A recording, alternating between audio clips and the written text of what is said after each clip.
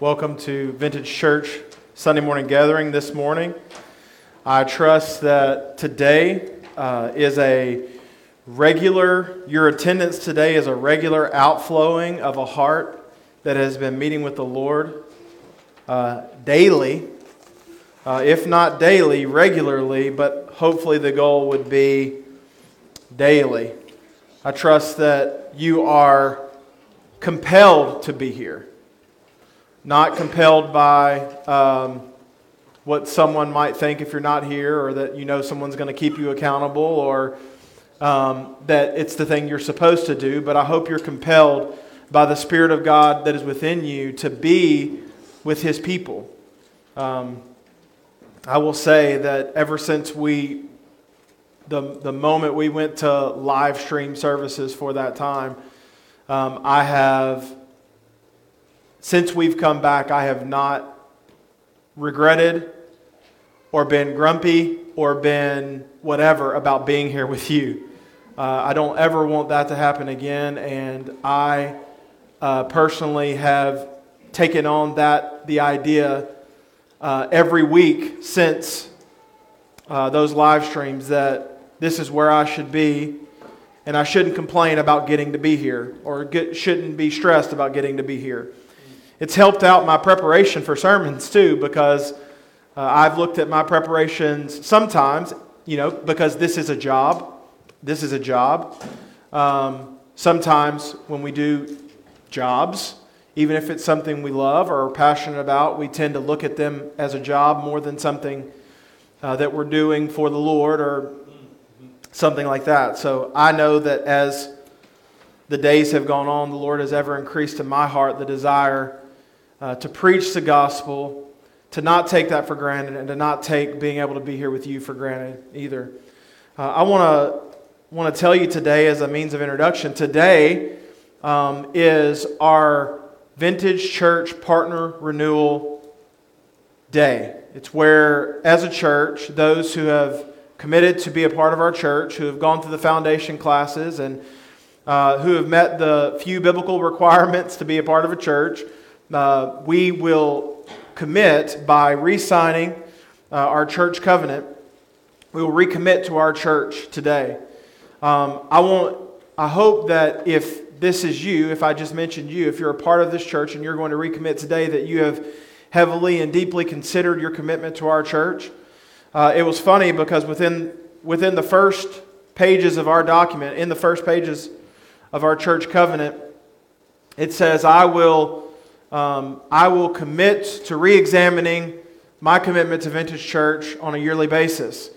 And at one point, several years in, we looked at that document and we said, we might do this personally, but we don't actually do this. So we came up with the idea, it's not a novel idea or anything like that, but we came up with the idea to have a partner renewal service. And so that's what we'll do today. I want you to consider your commitment to our church. I want you to consider all the ways that you're committed. I want you to do everything for Vintage Church as you are doing it unto the Lord. And I pray that that is your prayer and your hope and your commitment throughout. I want to say that we are better together than we are apart. Through all of our differences, through all of our quirks, we are better as a unit than we are separately. And I am convinced that it is only by the grace of God that people love me like you love me. Because oftentimes, in my own self, I'm pretty unlovable. And I am so thankful that all of this time you have looked not past, but you have helped me to grow even in my own faults and my own shortcomings. And I pray that we see that as our charge in the church. That we lean in when we feel like we should pull away. And that we recognize our own need to nurture, to love, and to uplift Christ's bride. There's never more beautiful, I think, of a collective expression of the love of Christ than when the local church is a unified body for the sake of the gospel. I'm so thankful for you. As a shameless plug, we will begin foundation classes on March the 7th. So if you are interested in being a part of our church, or you just want to know more about our church and you're not necessarily ready to commit, we have 4 weeks of foundation classes that you can be a part of to learn more about our church.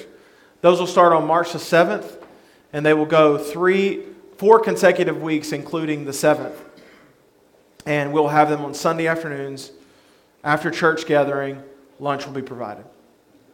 So there's my shameless plug. Miss Kim didn't get excited until I said lunch. That wasn't the exciting part, Miss Kim. I'm just kidding. But if you're interested in being a part of that, which I've already talked with some of you, and I know if you're interested in being a part of that, be there. I want to open our Bibles to Romans 10 again. We're going to continue this. We're going to finish this second part of this sermon on salvation is the Lord's. Romans 10. Today we'll be looking specifically in Romans 10, 11 through 13. Last week we looked at Romans 10, 9, and 10, which are very common verses. If you were raised in church, you are likely to know the Romans road to salvation. And in the Romans road to salvation is included Romans 10, 9, and 10. It's also a song with an abrupt ending that Stephen's done for VBS. So if you confess with your mouth that Jesus is Lord and believe in your heart that God is raised from the dead, you will be saved. Confess with your mouth and believe in your heart. Now, we discussed last week some of the ways that we confess Jesus as Lord. We confess Jesus as Lord through our desire for His Word. We confess Jesus as Lord through our desire for the church. We confess Jesus as Lord through our desire to grow in sanctification, to grow in being more like Him.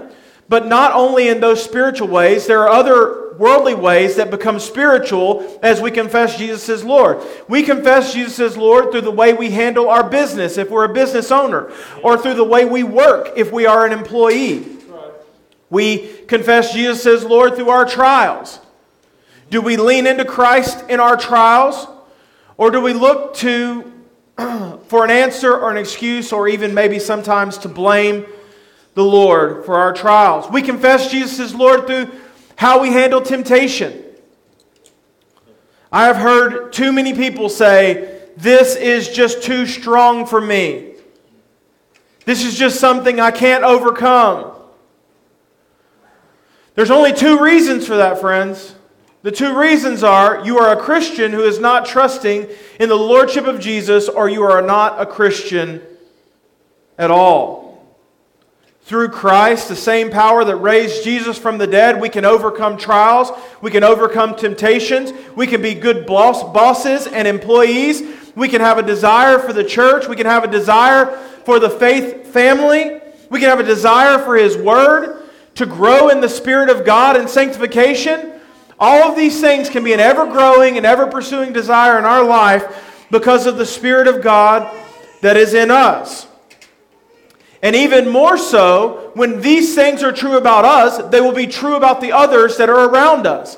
They will be true about our children. They will be true about our grandchildren. They will be true about the influence of younger men and women, younger teenagers, younger children that we have in our lives. Because the truth of the gospel is this. The true result of the gospel is this, friends. If we trust in the Lord, if we are following the Lord in the way He has prescribed, those around us will be changed in a positive gospel light. If we confess with our mouth that Jesus is Lord and believe in our heart God has raised Him from the dead, we will be saved. But friends, I will tell you, there is a beautiful bonus in that. And that is that it's for others too.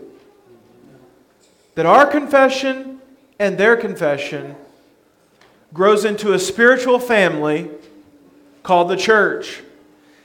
that even the gates of hell cannot prevail against. If we confess with our mouth and believe in our heart. Not only a confession, friends, but we talked about how it shows a heart change. Sincerity of the heart. Confession can be just proof of works, right? It can just be proof that we're doing good. If we are obeying, if we're a part of a church, if we're preaching the gospel, etc., all of these things. It can just be proof of works.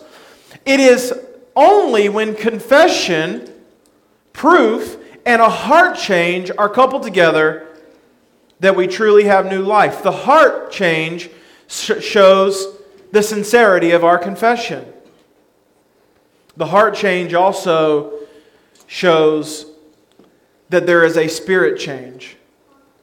Because we have been given, through God, a heart of flesh, and we no longer have a heart of stone. We have a new life. We are a new creation. Only a new creation can follow up works with sincere, heart-motivated attitude to the glory of the Lord. This cannot be done by someone who is just confessing with their mouth. This is why confession and a heart change must be coupled together. Today we'll move on to the last part of this two-part sermon and see how Paul looks at the lordship of salvation. For the Scripture says, everyone who believes in Him will not be put to shame. For there is no distinction between Jew and Greek. For the same Lord is the Lord of all, bestowing His riches on all who call on Him. For everyone who calls on the name of the Lord will be saved. Father God, open our hearts and our minds to hear Your word and nothing else. Open our hearts and minds to be changed by Your word and nothing else. Open our hearts and minds to proclaim Your word. And let it be the most prevalent thing on our lips. Let Your gospel change and mold and motivate every conversation, every thought, every act, every deed. That we confess with our mouth and believe in our heart Jesus as Lord. So that the world may see it and know that You are the Son of God. We love You today. We praise You for all that You've done and all that You're going to do in our lives. It's in the name of Jesus we pray. Amen. I want to move straight into the last part of our text and show you that Paul is revealing to us that lordship salvation gives us an unshakable conviction. An unshakable conviction. For the Scripture says, everyone who believes in Him will not be put to shame. Paul is pointing back to Isaiah here, Isaiah 28:16, which he's already done in Romans 10. And in Isaiah 28:16 it says, whoever believes in Him will not be in haste. In our text today, Paul says, whoever believes in Him, now who is Him? That's the Lord Jesus Christ. Whoever believes in the Lord Jesus Christ will not be put to shame. Now, shame is often something that we don't talk about. It doesn't fit easily into our life structure. Shame has no place in a life that takes sort of a high view of itself and the power within it. Typically, the typical unbeliever has no shame. Because as we discussed, are not the appropriate shame. They may be shamed by other things, but not in the appropriate way or the appropriate reason. I would contend that often Christians are shamed about things that they do, but not in the appropriate way or in the appropriate motivation. We discussed a few weeks ago how the unbeliever has no shame because they're always following a moving target. They can always say, oh, that's what I was trying to do. That's where I was trying to be. But for believers, there is this level of potential shamefulness that comes from following an objective and holy standard. If you move the target to wherever the arrow lands, you're never bound to miss. In our sinfulness, we often change the terms of our agreement or the agreement that God has made with us. We often change the definitions of things. At one point, or as a means of progression, it sort of goes on constantly. We go from sin is breaking God's law. It is transgressing God's law, which is the correct definition of sin. And then we go to the idea that maybe sin is just breaking laws. And then it goes to, well, we are just a product of our environment or our situation. So we don't need to look too harshly at the way they respond and the way they react. This belief assumes less spiritually of people because they have less worldly amenities. So we excuse what the poor do while blaming the rich for everything, believing that being poor is a virtue. Friends, I will tell you, being poor is not a virtue, and being rich is not automatically a sin. Both people can be caught in their own ungodliness, and they are both held to the same standard that God has prescribed. And our environment and our situations don't change the message of the gospel. And the message of the gospel is, everyone is in desperate need of a Savior. There is an answer to that need, and every man will take account of himself unto God what he has done with what he has had on this earth.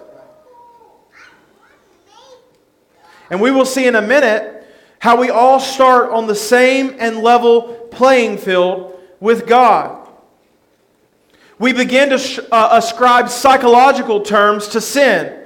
Where God tells us to abandon and run from sin, we give it a cute name so we can hold on to it a little while we work through it. This is self-healing. Or this is winding down. Or this is how I relax.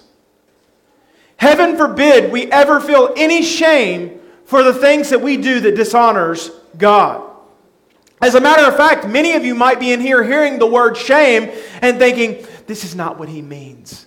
He means conviction. No, that's not what I mean right now. That's not what I mean. I mean shame. Although I don't think shame should be a primary motivator, friends, I think when we dishonor the Lord, we should feel a little bit more than just conviction. Conviction is right. Conviction is what motivates us.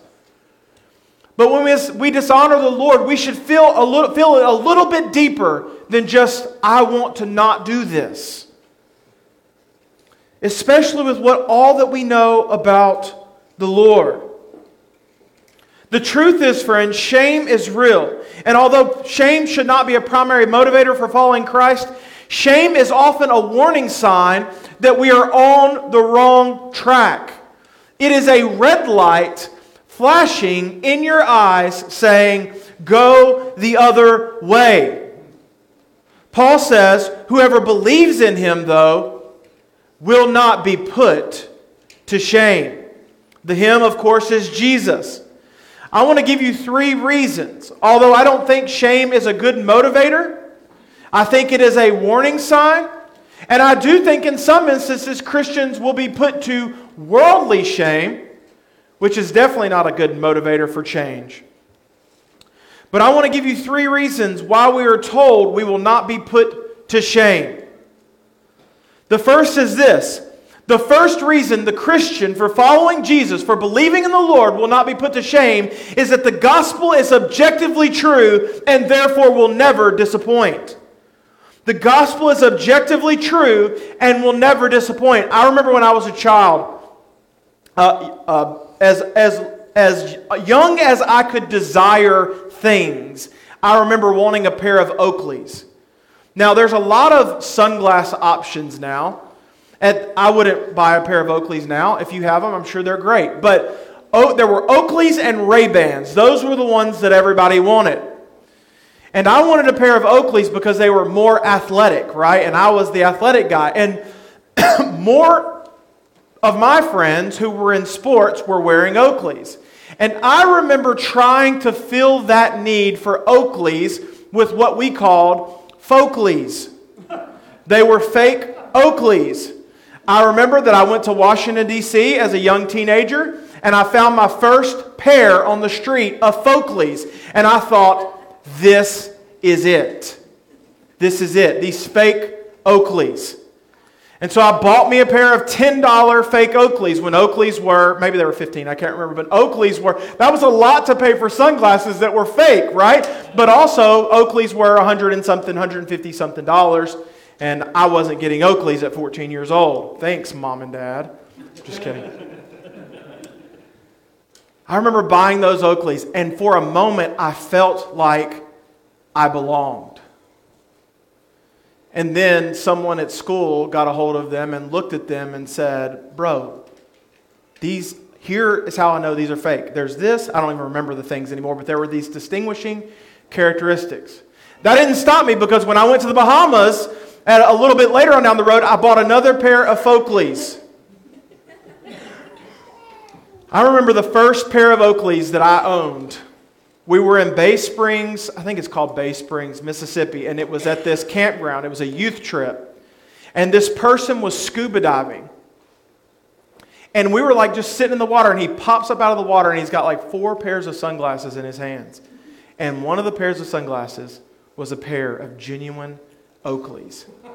Looking back, I would have punched me in the face for wearing those Oakleys. But they were Oakleys. They were like streak white, like bright white, and they were real. They were verified. I remember wearing those things and not feeling the shame of wearing Folkleys. Now, if my family doesn't remember these Oakleys, it's because about 2 weeks later I lost them. So I had a habit of, this is why they wouldn't have bought me a pair of Oakleys in the first place. Because I had a habit of not keeping up with things as a young child. It was those Oakleys, that pair of Oakleys though, that gave me confidence for the first time that I was wearing the real thing. I was wearing something that could be verified. I was wearing something that if someone took off my head and said, those aren't real, they would look at the distinguishing marks. They would look at the signs around. They would look at the lenses. And they would see that it was real. Now, on a much larger scale, we have immense confidence in the gospel that we wear. Because all of the examination through countless years has been done on this gospel. And nothing significant has ever held. You might see someone say, well, there's a variation in the Bible text here or there, or nothing significant, nothing that changes the message of the gospel has been held. It has been held up. It isn't necessary, friends, to be a Folkley wearer, to be a poser, or to overcompensate. We have the real thing. This is why, because the gospel is objectively true, this is why I can get up here and preach every week as a confident preacher, as I just proclaim the words that the Bible has.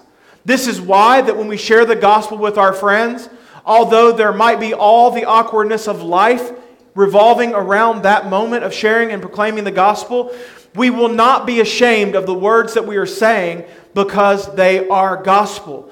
Friends, and they are true. Friends, I want to tell you, and this is, our shame concerning the gospel is more indicative of our heart than it is the message of the gospel. If there is any shame in the message of the gospel, if there is any dumbing down, as people try to do, in the message of the gospel, it is more indicative of a heart or a lack of heart change than it is the gospel itself. It is completely indicative of that. Confidence in preaching and gospel presentation or in anything else related to Christ. Friends, as the world changes, we can speak boldly and confidently about generational truths. Truths established before the foundation of the world. Because the gospel is objectively true and doesn't change. Now here's something that is absolutely important to this. You can't speak to anything if you don't know that truth. You can't speak with the same authority if you don't know that truth. So not only to the glory of Jesus is it important that we understand and learn the Scriptures, but it is important because we can't adequately and have the same amount of confidence and in a confident manner speak to the truth of the gospel if we don't know it. Friends, the people of God will not be put to shame because the gospel is true. And at the end of the day, when every man gives account of himself, we will stand firm because we have trusted in the gospel of Jesus Christ. We will not be put to shame. We will not be put to shame, and this is a second thing that you need to see. We will not be put to shame because sanctification shifts our actions towards God's approval. Sanctification shifts our action towards God's approval. We slowly begin to stop seeking the world's approval, and we begin to live for the approval of God. Here is why this is important, friends. If we are seeking the approval of the world while growing in Christ, the things of Christ will not garner the approval of the world. So we will constantly be put to shame. If we are seeking the approval of those around us while we are growing in Christ, there is going to be an ever-growing conflict because we will not get that approval because the message of the gospel is contrary to the message of this system of the world. But as we slowly stop seeking the world's approval, and as we begin to grow in the approval of the Lord, we will not be put to shame. Friends, I said this earlier and I will explain it again. The world lives generally with no shame. But it's based on no good reason. A lot of times Christians are accused of having faith in faith, but I will tell you that the system of the world is just faith in faith. It is not faith in anything. It's faith because you believe it to be true or because you want it to be true. Do you understand what I mean? The system of the world is faith in faith. It is ascribing whatever you want to about yourself and believing it to be true and believing that to be okay. There is no shame when you have faith in faith, again, because the mark keeps moving. We live in shame now as a Christian because the world does not approve of what God ascribes. The world does not approve of what God has called us to do. But even though we live in shame now, often in this world, we will not later because we have faith in someone. We have faith in something that lasts. We have faith in Jesus Christ, and what we have faith in is true. So the way we live our life is an ever-growing testimony of our acceptance, our confession, and our growth in objective truth, which is our testimony, which is a testimony of our salvation. It is a testimony of a new life. We discussed some of these things in our confession, in the things we confess in our last point, our first point last week. But what we do in this life says a lot about that is within us, friends. Do we live for achievement, worldly achievement, to our spiritual shame? Do we live for financial success and stability to our spiritual shame? Do we live for our family and our friends to our spiritual shame? Whatever it may be.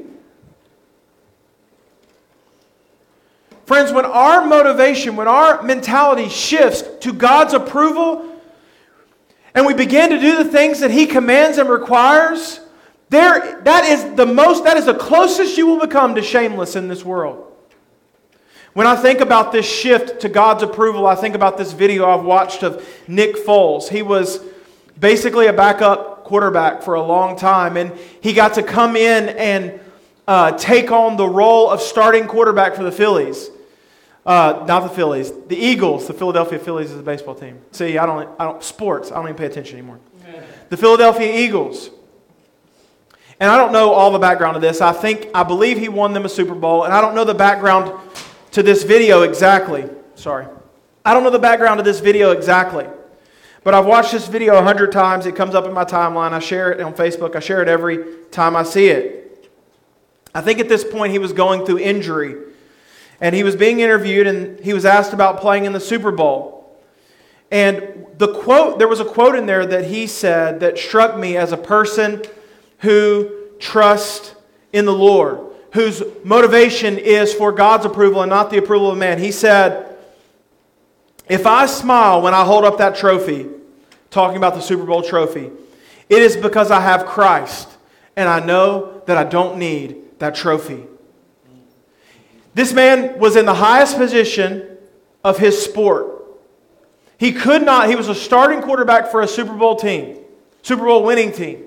He could not have reached a higher goal as the leader of that team. And his conclusion was, if I hold up the trophy, I'm not smiling because of what I've accomplished. I'm smiling because I don't need it. I'm smiling because I'm seeking God's approval in everything else. So a Super Bowl trophy or a new job or a raise or your kids doing this or that, it's all just icing on the cake. Because the approval of God is what I found my joy in. On the opposite end of that, friends, it's also all of these other worldly things, all of these other aspirations are not something we find our shame in. Listen, if we work hard, if we are seeking God's approval and we work hard to the glory of the Lord and we never become a millionaire, there's no shame in that. If we are seeking God's approval and we work hard to the glory of the Lord and we're still poor, there is no shame in that. If we work hard to the glory of the Lord and we're still seeking God's approval and we don't get that bonus, we don't get that job, there's no shame in that.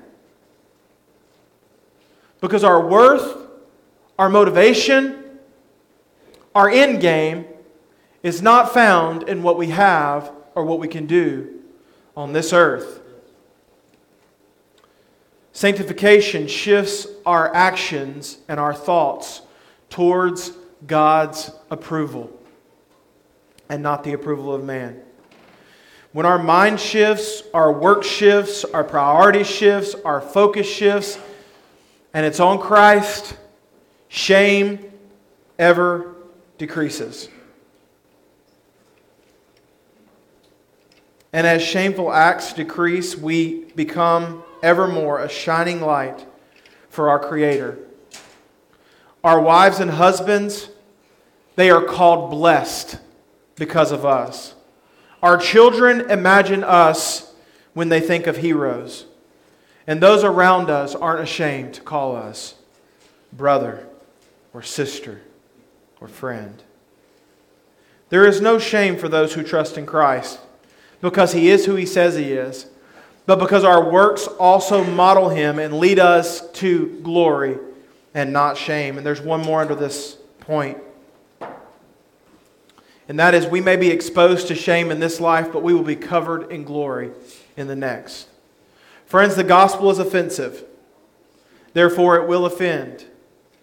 Can I tell you, though, there is no shame in losing everything in this world for the sake of Christ.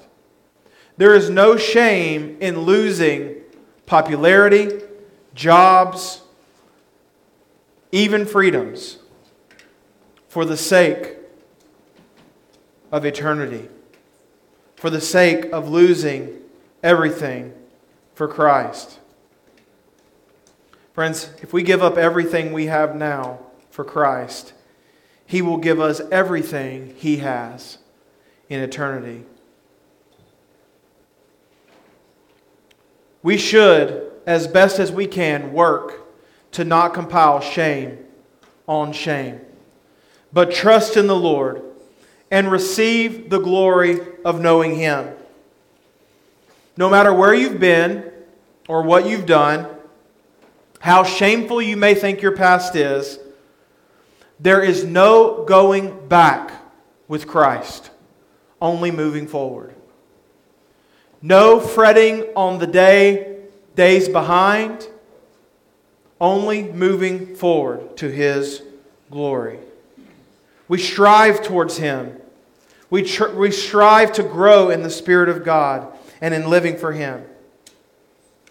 Friends, I am convinced And you may not see it yet, but I think you will, that we are headed for days in this country where it will become ever increasingly more difficult to follow the Lord, to the glory of the Lord, and live a normal life. I am convinced that we may be in for a great tribulation as believers in this country. But do you know what the Lord says in Revelation? He says, "To the one who overcomes, I will grant with him to sit with me on my throne." No worldly trouble or joy, friends, is worth giving up all that we have in Christ. Stay faithful. Stay faithful to the true gospel. Stay faithful to Him alone. Stay faithful because of His objectivity, because of His truth. This foundational truth, we will not be put to shame. Church, that we would be found in Christ alone. I'm going to have to go through this last point very quickly so we can have time for everything today, but hopefully it won't jumble up too much. But I want you to look lastly at a universal commission. A universal commission. For there is no distinction between Jew and Greek, for the same Lord is the Lord of all, bestowing His riches on all who call on Him. For everyone who calls on the name of the Lord will be saved. Just for a point of reference so you can look at it later, verse 13 comes from Joel 2:32. Whoever calls on the name of the Lord shall be saved. Now this seems to fly in direct contradiction with much of what we've talked about in Romans. It seems to fly in direct contradiction to what Paul talked about in Romans 9. That God is sovereign over salvation, that He is the Alpha and the Omega of salvation. But we have to ask ourselves, does it? We spent most of Romans 9 speaking on the truth of God's complete control in salvation. Romans 9:18, when discussing how we are saved, or He saved some and then hardened Pharaoh's heart so that he could not believe. God has mercy on, Romans 9:18 says, God has mercy upon whom He has mercy upon, and He hardens whom He hardens. We know that salvation is the Lord's, right? What does this mean then? Everyone who calls on the name of the Lord will be saved. I have 3 wonderful thoughts to help you answer that question. And I mean wonderful. Number 1, it means innumerable redeemed. Innumerable redeemed.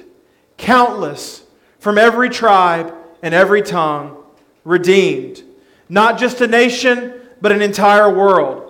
As a matter of fact, we have to understand the context of verse 13 by taking into account verse 12. For there is no distinction between Jew and Greek. For the same Lord is the Lord of all, bestowing His riches on all who call on Him. One of the greatest issues that Paul dealt with at his time was Jewish elitism, where God's chosen people weren't quite ready to let others into the fold. But Paul says here that through the Holy Spirit, that more than just one nation will be saved.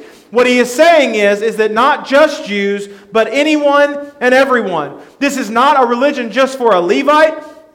It's not a religion for a Pharisee or a Sadducee or a scribe. It's not a religion for just a Jew. There is no special race. And the count of heaven will be innumerable, filled with salvations to the glory of the Lord. Because the call of salvation is to every nation, tribe, and tongue. But because of what we know about the Scriptures, it's also like this. Imagine that I wanted to go to a concert. It was a concert I had been waiting to go to all of my life. But there were countless other people who had also been waiting to go to that concert. Imagine the only person that could give out tickets to that concert was the concert promoter. So, in preparation for that concert, I dressed up as I would have dressed if I was going to the concert, or maybe even as that band. I had a playlist that only consisted of that band, and I listened to it day in and day out. I did everything I could to show my fandom to that band. But at the end of the day, The concert promoter did not give me a ticket. The call of that concert was to everyone. Every person who knew of that concert. But the ability, the access, was only to those who had the ticket. This is a small scale of how to explain the sovereignty of God and how to explain the innumerable amount of people who will be with Him in heaven. The truth is, salvation has always been the Lord's. But don't be mistaken in thinking that God's call to salvation is not for everybody. So we have an innumerable redeemed. We have an uncommon body. An uncommon body. Let's be honest, the body of Christ is made up of all sorts of people. I'm not saying this to be funny at all. I know without a doubt there is no way that many of you would put up with me if it weren't for Christ. Number one, because if you think sanctified Bryce is difficult, just imagine. But number two, the eyes of God, the heart of God, gives us grace where the lack thereof would cause us to pull away, would cause us to be met with derision. This is what makes the church wonderful. Christianity, friends, is not seen through clearer eyes if you're white or if you're black. It's not understood better by a poor man or a rich man. It is not a religion better understood by men than women, by the old more than the young. Christianity is understood and seen best by the redeemed. And all of our crazy and unique and quirky things make us a well-rounded people. And this is truly best seen in the local church. Do you want to know what is so glorious about the gospel? Especially in the context that Paul is presenting it. The Jews and the Greeks couldn't have been more diametrically opposed. They could not have been more opposed to each other. Their politics would have been different. Their understanding of faith would have been different. Their understanding of religion, their understanding of God or gods would have been different. You name it. And Paul, through the Spirit, says there is no distinction.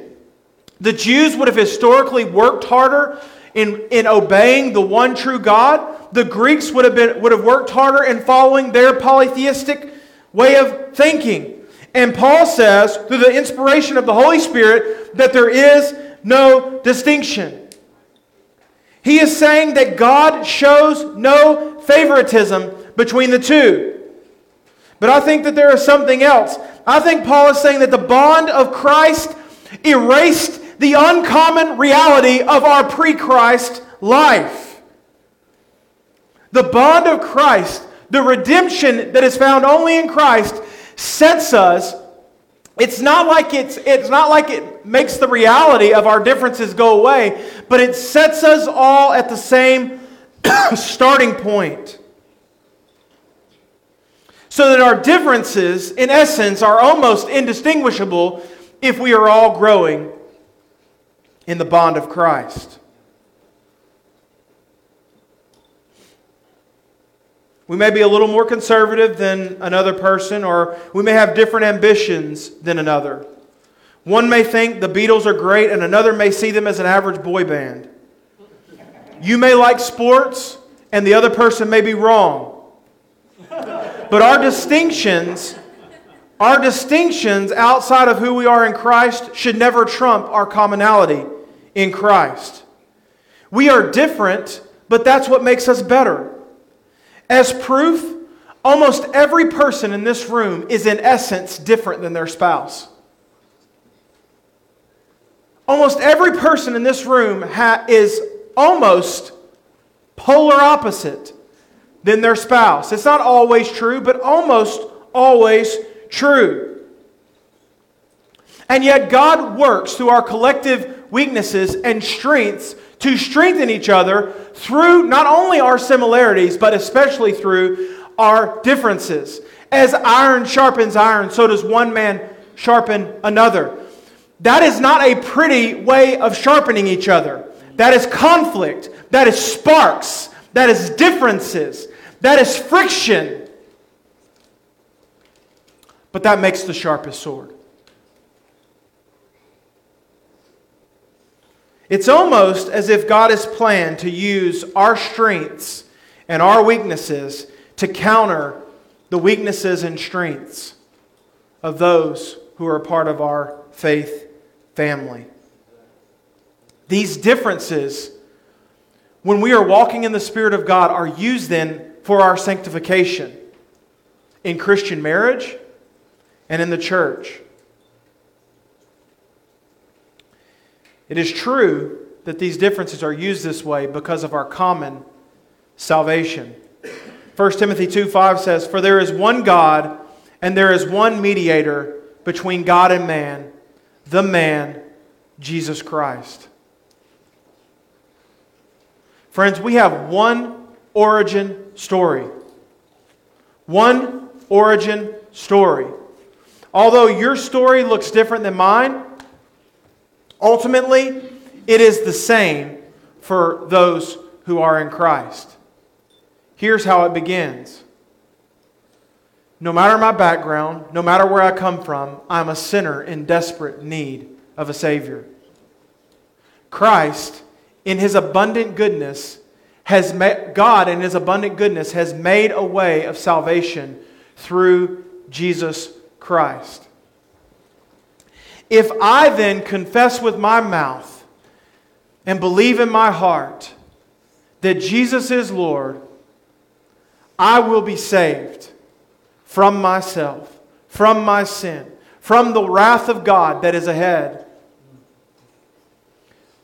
This is confirmed because everyone who calls upon the name of the Lord will be saved. We start in the same position. We work through the same issues, albeit with a different worldview, albeit nuanced differently.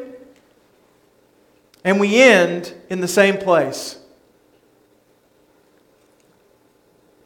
There is one mediator between God and man.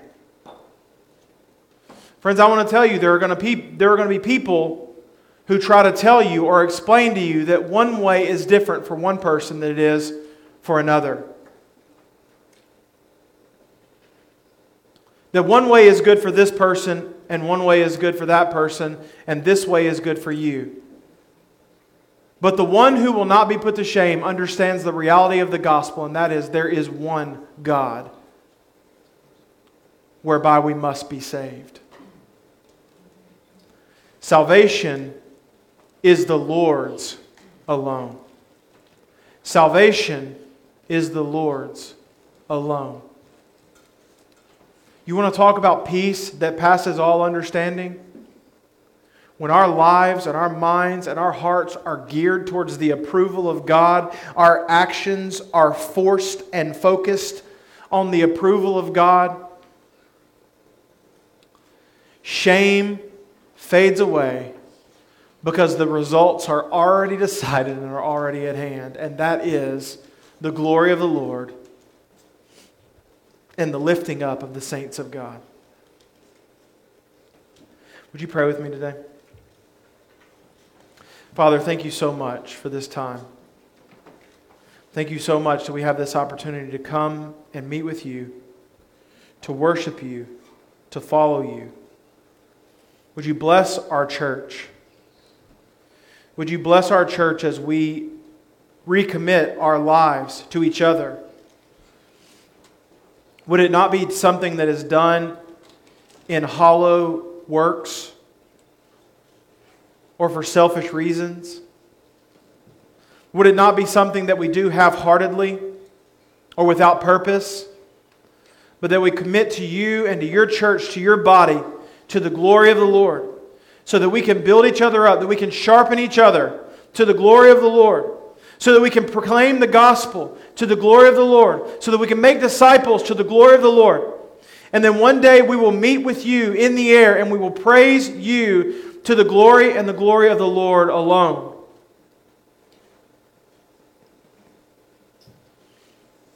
Lord, help the motivation of our lives be the glory of the Lord, the heart of God, the approval of God.